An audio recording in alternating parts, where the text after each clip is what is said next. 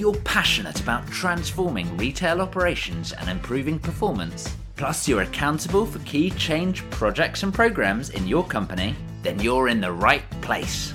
Welcome to the Retail Transformation Show with me, Oliver Banks.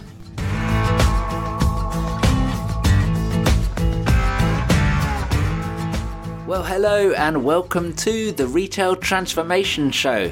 This is episode number 115, and I am Oliver Banks, your host and your guide to successfully deliver your retail transformation.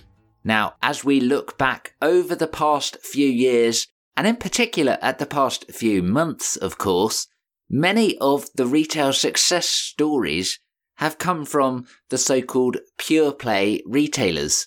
And that word pure play has, of course, become interchangeable with e-commerce only. With companies like Amazon, ASOS, and Gymshark leading the way, today we're asking, are there elements and even behaviours that traditional retailers can learn from these pure play e-commerce only upstarts? And if there are lessons, can traditional retailers think and act like a pure play retailer? And should they? So to guide us through today, I'm really excited to be joined by Sarah Morris, a retail consultant with particular expertise in buying and merchandising and commercial activities. She draws on her broad experience with leading retailers here in the UK, including companies like John Lewis, Tesco, and Marks and Spencer's. You know, she's held leadership positions in a number of different roles and across many different categories and sectors within the retail industry as well, from grocery to department stores to fashion, and with a whole load of different ownership models as well. All of those add in lots of different complexity and different challenges as well, of course. Sarah's skill set, as you'll hear as we go through the conversation, is about strategically positioning the customer proposition, optimizing cash flow and profitability, and then leading commercial change projects as well. So I'm really excited to jump into this topic today to discover what elements traditional retailers can learn from pure play retailers and how to put that into action. Show notes are available at obandco.uk/115. So without further ado, here is my conversation with Sarah Morris. Enjoy. So I'm delighted to welcome Sarah Morris onto the show. Sarah, how are you? I'm very well, Oliver. Thank you very much for inviting me. I'm delighted to join you. Well, it's a real pleasure to have you on the show, and I know we're going to be having an awesome conversation. It's lined up to be a real cracker of a show. You know, we've been talking about traditional retailers and pure plays for the last few years, really, as e-commerce has continued to blossom, and a lot over the past few months, obviously during the pandemic, etc. And we've seen some different players that have done very well, and we've seen some transitions between bricks and mortar retail and online retail as well, of course. But over the past few months in particular, what difference have we seen between traditional and pure play retailers? Well, Oliver, I think the first thing to say is this year obviously has been unprecedented.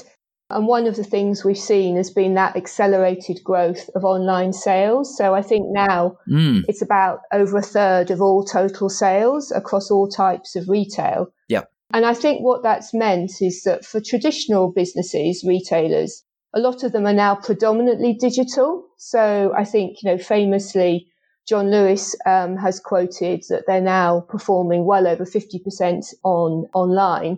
Obviously, part of that is because stores are being closed, but I think there's a general belief that that is going to be a shift that's going to stick with that higher proportion. And I think Dame Sharon White has predicted it goes to about 2/3 online, I seem to recall. Absolutely. She has indeed. And I think in terms of the performance of different types of retailers, the pure plays have been more resilient and they have performed well. So even in the difficult sector of fashion, we've seen ASOS and Boohoo still turn in good results, while sadly, some of the traditional retailers have struggled or succumbed, obviously most notably Debenhams and Arcadia. I think, though, we've also seen retailers like Dixons, who are in the strong technology category and have a very sort of good presence in both digital and physical, perform strongly. So I guess it's not a one size fits all. Sure. And I think it's really interesting as you begin to look at the different categories. Clothing, certainly for me, a few years ago, as e-commerce was just beginning to blossom, clothing was one of the categories I was like, I'm not sure if this is going to work online because of the whole trying on, fitting rooms, etc., which obviously has resulted in a different challenge in returns, but that's a whole different topic, which we're not going to get into today. But I've been quite surprised at how much that has shifted to online. What are your thoughts on that? Yes, I think there were quite a lot of skeptics around the fashion piece, but I think the convenience outweighs, a lot of those disadvantages. Yeah. Particularly now that things like delivery options and returns are so much more seamless. I think we're now seeing that even brands like Jigsaw or whatever, whereas maybe to start with a few years ago, you'd have only shopped from platforms like John Lewis. Now, their proposition on those things like delivery is as strong across the piece. So I think those sort of barriers have gone. And if you take, COVID from this year, then clearly when people are feeling more nervous about getting out and about, those behaviours have become even more ingrained. Sure. So I want to just shift direction slightly. We're thinking about how traditional retailers can think and act like pure plays. So let's just understand, what is the difference between pure play retailers and traditional retailers? What's the sort of structure, I suppose, inside of the business? Absolutely. So, I guess to state the obvious, a pure play is one that is 100% digital or as near as damn it. I think the first thing that's different is that because when you're trading online, you have that absolutely direct relationship with the customer. You can really own that relationship when you're a pure play. Mm-hmm. You know so much about your customer, even before they've come to your website, you know how they're behaving. And you know if they're new or returning customers. So therefore, you can be very customer centric. Yep. I think that leads to the second point, which is you are very data driven when you are a pure play, because you can get that data very specifically. So even if we take a couple of stats such as footfall, which is traffic to a website, and conversion, those are notoriously quite difficult to measure in physical space accurately. Yep. But online, you've got those very accurate statistics, so you can really see what's going on. And that enables you to target more accurately and, of course, personalize your offer as well to your customers. And I think that leads to the sort of third point, which is all of that data and customer focus means that you can be much more agile. It's also easier to test things online much more quickly than in stores, whether that's things like changing delivery threshold level of when you get free delivery to see how the customer reacts to that, or whether it's changing the layout on the website or a promotion. You get that data very, very quickly. And I think lastly, as a pure play, you don't have any of the legacy issues. You don't have a large cost base of stores, and you don't have large, sort of maybe unwieldy internal structures with vested interests and hierarchies. But I think pure plays do fall into two quite distinct types as well, because you've got what I would describe, Oliver, as the sort of tech-driven businesses like Amazon and Ocado, who often describe themselves as technology businesses that happen to be retailers. Yep. And then I think at the other end of the spectrum, because it's so easy, in inverted commas, to launch a business or a brand online, you've then got the sort of entrepreneurial brands that tend to be very product and purpose-driven. So, a good example, success story would be, say, Gymshark, yep. As one of those. So I think even in the pure play world, you've got these very different types of businesses compared to a traditional retailer. I think it's really interesting, and absolutely for some of the brand new companies that have come in, add Google Analytics, very quick, very easy. You've got tons of data. And like you say, the use of cookies, etc., retargeting and sort of social ads and all those sort of different elements plus then overlay that with continual optimization, A/B testing, blah, blah, blah, blah, blah. I think there's a wealth of different options for tinkering, where if you were to translate that into a classic shop, you're going to be looking at just tweaking displays here and there, or perhaps signage, but it's a lot harder to do when you've got stores up and down the country. You've got each store is in its own specific location with its own specific customer demographic group that is based in that location. Different people. There's so many more variables compared to the four sides of the window that you have open on a browser, phone, laptop, whatever. I think that's quite interesting. Absolutely. And I think, obviously one of the other trends has been for people to shop more locally. And I think if you set up, a store, you can own that customer relationship and be very close to your customer in the way that I was describing you can as a pure play. But when it comes to scale that, as you've just described, that's a very different operation from, running a local business. To try and deliver that at scale is very difficult. Whereas, you can probably scale up relatively more easily as a pure play. Yeah, certainly you can base yourself in one location from a warehouse perspective, or even outsource that warehouse completely, right? Absolutely. And then just begin to get going. And I think it's really interesting, I suppose, as a shift for the whole retail industry, that nowadays you can get started using Shopify or any of the other different online platforms. You could be up and running later on today, right? You could then get into Facebook ads, Instagram ads, blah, blah, blah.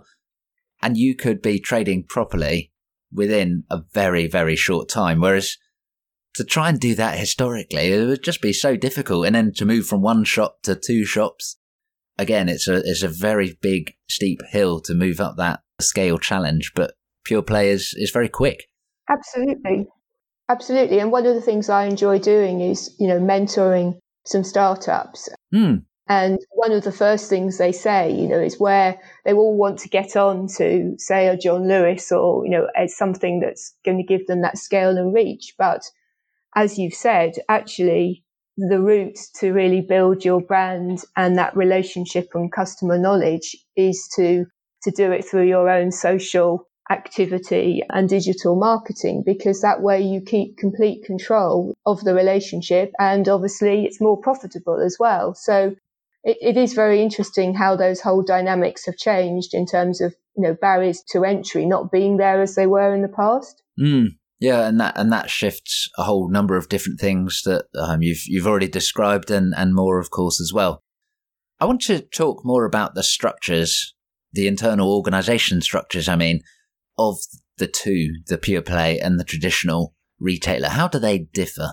Well, it's a great question, Oliver, and I suspect there's lots of very different models out there. I think typically a traditional retailer will have the commercial functions, buying, merchandising, sourcing, trading, design, and I think that all varies and differs depending on the type of sector, whether you're fashion and very creative or more FMCG. You tend to have operations, retail, shops, distribution and supply chain, and often you still see channels split. Yep. Typically.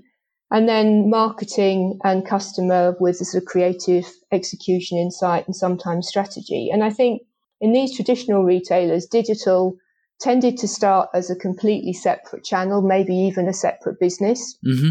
As it was, John Lewis sort of bought a standalone business.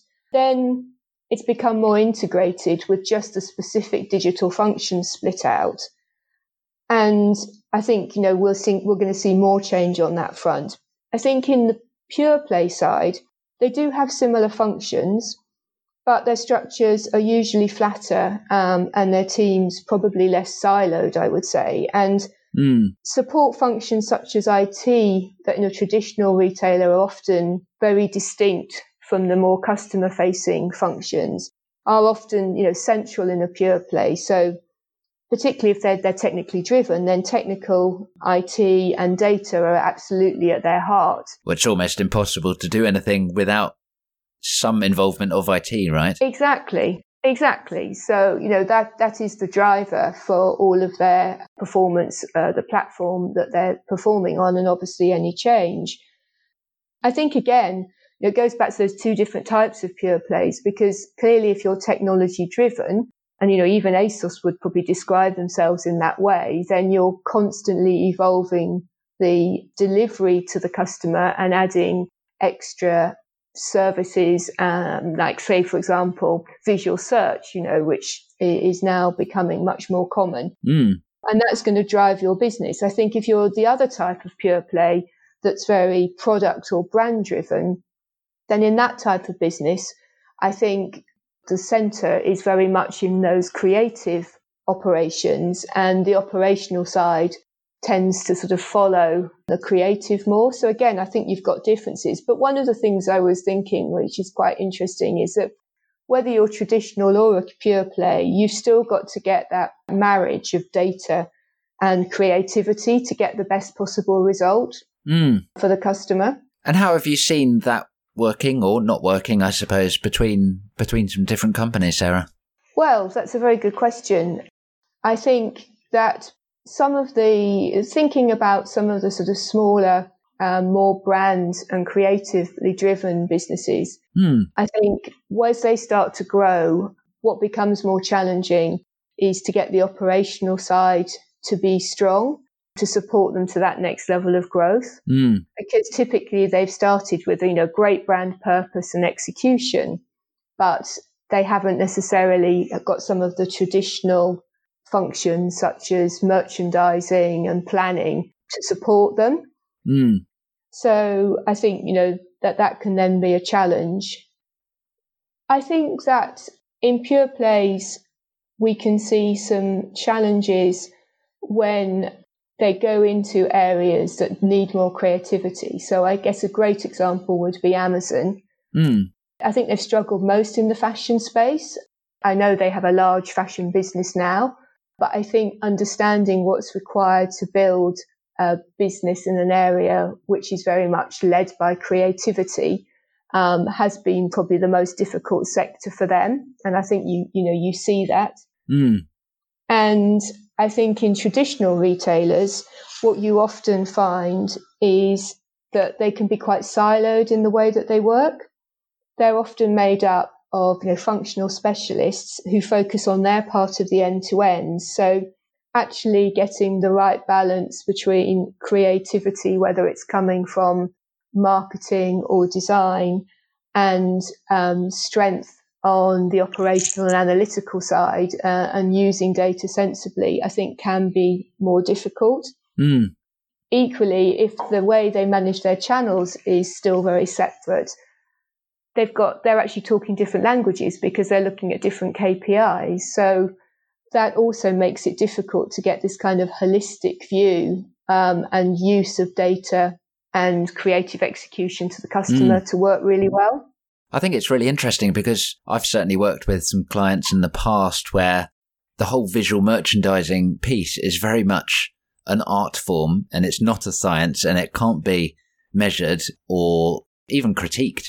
And there is this sort of feeling that actually in my store, I am the visual expert and I know what's best for my local demographic. Whereas in your store, you're the visual expert and you have a different opinion. And there's very little really to say whether we're right, we're wrong, who's better, who's not, etc. Yeah. And I think as you shift into that pure play world, merchandising takes on a slightly different guise to classic visual merchandising. But again, all of that data is right there. You can look at how your homepage is set up. You can do your A/B tests very, very quickly. Yep. Using, detailed analytics to assess actually what is the dwell time, what's the sort of bounce rate, blah, blah, blah, and work out actually this is clearly better for conversion. This is clearly better for length of visit, all the different KPIs that you want to be thinking about. Absolutely. So I think, you can see so much immediately of what's happening online. But I guess, that's where the whole world of data now, the holy grail, is getting that joined up view of the customer so that you can actually see the behavior across channels, in which case it's much easier to sort of work out how to target that customer and how to get the best value from that customer over their lifetime. And, that's the challenge, I guess, again, for a traditional retailer to organize themselves in a way to be able to capitalize on the data and the customer relationship in the same way that a pure play can. Yeah. So as we start to think about that traditional retailer learning and responding to the ongoing rise of e-commerce, the ongoing rise of data, etc., how are you seeing different retailers responding? Well, I think the first thing is that this year and COVID has been a huge spur for innovation and acceleration across the piece, across all types of retailers. We've seen new services being launched in record time, in weeks and days, whether it's click and collect or click and drive through, and online appointments, online consultations, things that have been talked about for ages. So I think that's been interesting because it's been the agility of how traditional retailers have responded. I think we've also seen a real recognition of the need to transform. Retailers such as M&S have been talking actively about trying to act more as a pure play. And some of the different responses we've seen, I think, have been quite interesting. So if we take M&S as an example, they've created MS2 inside their clothing and home area, which the description is about bringing together data and creativity, as opposed to before online as a channel was completely separate. They've also had for a while a chief data and digital officer, and that, I think, is a key role to do this unification of one view of the customer and link the backroom activity so that the customer-facing activity is joined up with the data. So that's one response that they've taken. Interesting. It is interesting. And I think, other things I've heard about, which are less around the structure, but more around the way of working, is that retailers such as Next, for example, have described that they're going to be planning their online range first, rather than what has traditionally been the way for traditional retailers, which is you plan your stores range and then you add some extra options for online, which doesn't really make sense if that's your major channel or where everyone's starting to shop. So a sort of change in that. I think then I was very interested to see that when Simon Roberts took over the CEO role at Sainsbury's, he brought together retail and digital under one director. Yes, of course. Which is a really interesting move for how that they as a retailer execute to the customer. However, I think it could also be very challenging because you need to have the right skills in your team, as running stores and a website is very different. So not necessarily are some of these bold moves easy to be successful with. I've also seen some retailers who have been advertising roles more in the commercial space and really sort of emphasizing the need to have digital expertise. So I saw, for example, Jigsaw advertising for a trading director, and they were stressing online trading. So it sounded like they were joining up this commercial approach to trading across channels. And I think sort of lastly, one of the areas where you would expect to see a response is, I think, in the marketing space, because again, owning that view of the customer, and also the spend, has been moving a lot from traditional methods of advertising and marketing to more digital marketing. But interestingly, I was sort of speaking to a senior marketing director who said that actually, from what he's seeing, that's not happening as much as you might think. And that one of the other responses maybe this year around COVID has made some companies more risk adverse and maybe even less customer centric. They've been sort of focusing more on maybe the harder, financial type functions, and that some of the marketing roles are still very narrow in their definition, which seems counterintuitive. So I was quite surprised to see that, because you would imagine that actually it was in that space where retailers would be trying to join together the customer and have a very strong person leading brand. So it might be interesting to see how that will play out. Definitely. That almost goes against the trend that we've seen over the past few years as attention shifts into compliance around COVID, safety, etc. Absolutely. And I don't know about you, Oliver, but I kind of get the sense from people I've been talking to that whilst everyone wants to take a really strategic view, they just haven't had the time and bandwidth often this year to be able to do that. Well, absolutely. We were talking just before we hit the record button around the great big Brexit debate, right? And how absolutely it's so uncertain and things continue to come out of the woodwork relatively late on. And we've seen this now several times with Brexit. We've seen it with coronavirus several times. And actually, it's almost becoming ingrained. There's a wait till the very last second and then, do. Well, I think that's right, isn't it? And on one hand, I think we're all saying that some of these things are here to stay, such as the channel shift. But at the same time, things could look very different in 6 months. So I guess it's getting a balance between having a strategy that's going to change your business in the right way while staying agile enough to adapt that to the changing conditions and how customers will react to them. Indeed. So, Sarah, just as we begin to come to the end of the conversation, I'm really keen to hear your thoughts on what traditional retailers should be doing, the biggest one or two things that they should be doing to think and act more like pure players, taking the best of what we have seen those very successful companies doing. Yes. What should a traditional retailer do? Well, absolutely. I mean, I think it does all come back to analytics and the customer. I think really using insight to understand the customer and join their data up and think digital first as well, because I think often it's still been seen very separately. And then I guess it's about the sort of speed and the agility, really, to sort of act and test and learn. But the other one, I think, which is not necessarily just about pure plays, but is something that's been talked about a lot at the moment, is this whole sense of brand purpose and being very clear what your brand and business stands for. And I think that traditional retailers need to be very clear on that as well, because they also need to understand their USPs as a business, because I don't think we want another Boohoo, for example, so it's about taking some of these things that we've identified are strong about pure plays, but then adding them to your business's brand purpose and USPs to make sure you're focusing on changing the right things.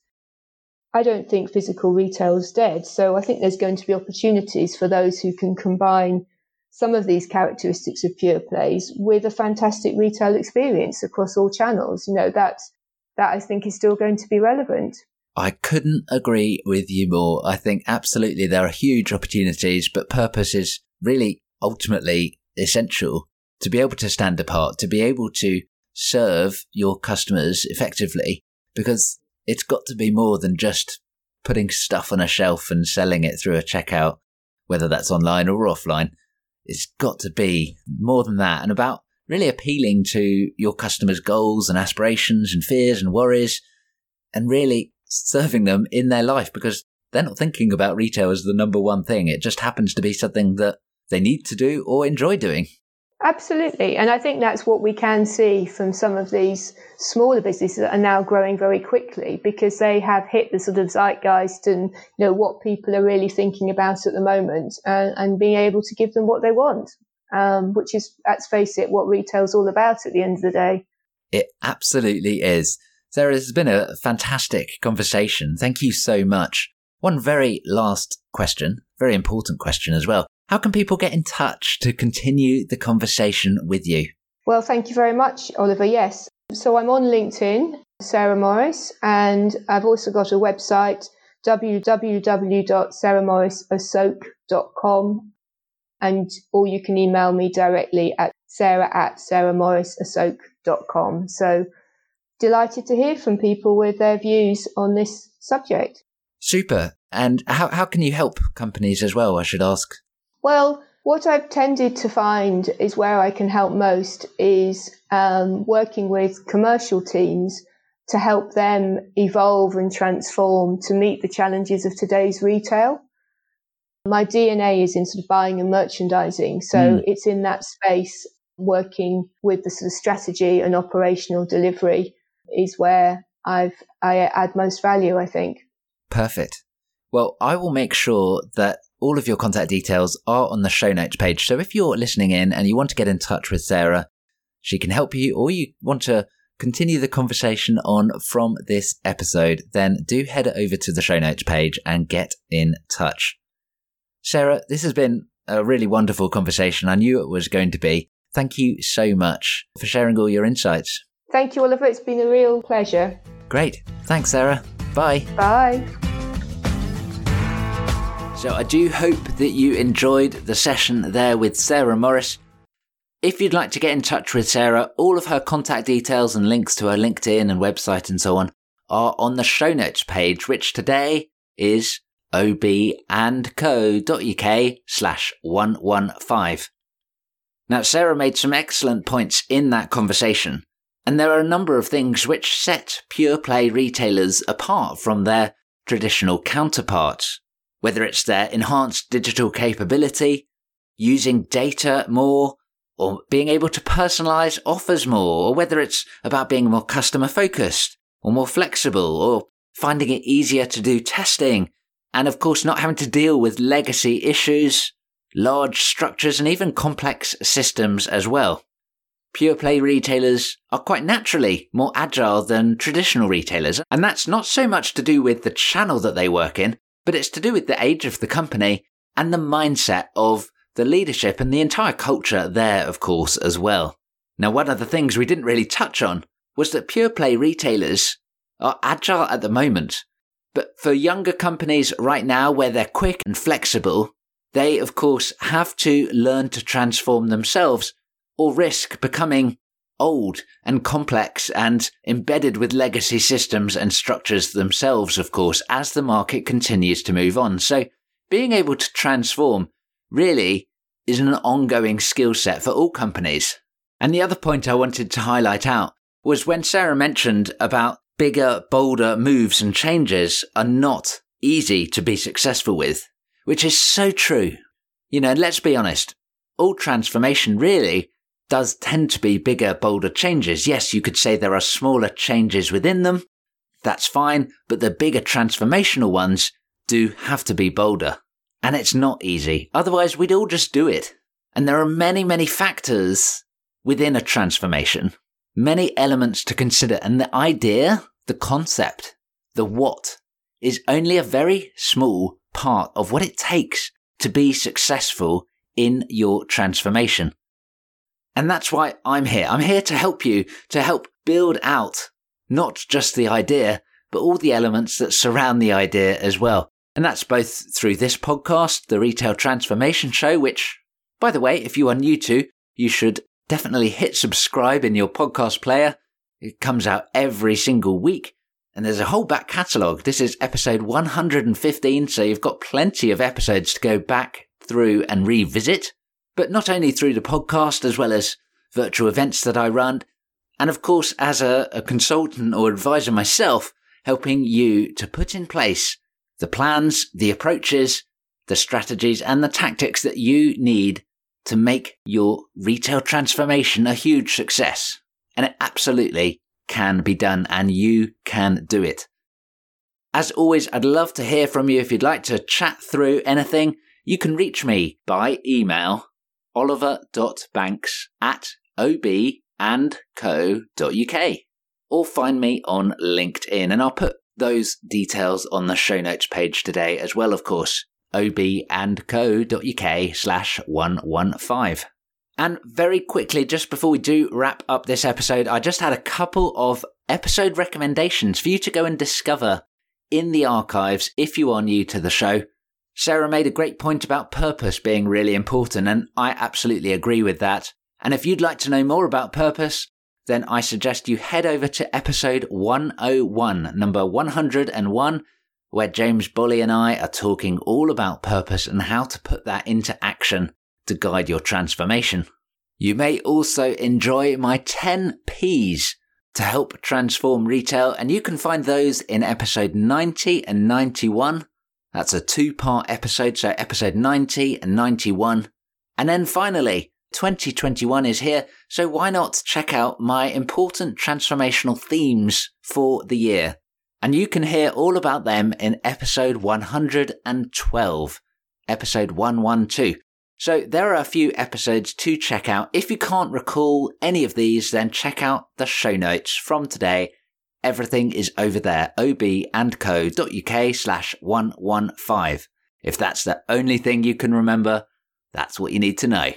Alrighty, well, thank you for tuning in today. It's been a pleasure, as always, to spend time with you. Do remember to share this podcast, let your network know, let your friends know, let your contacts know, and let your team know as well.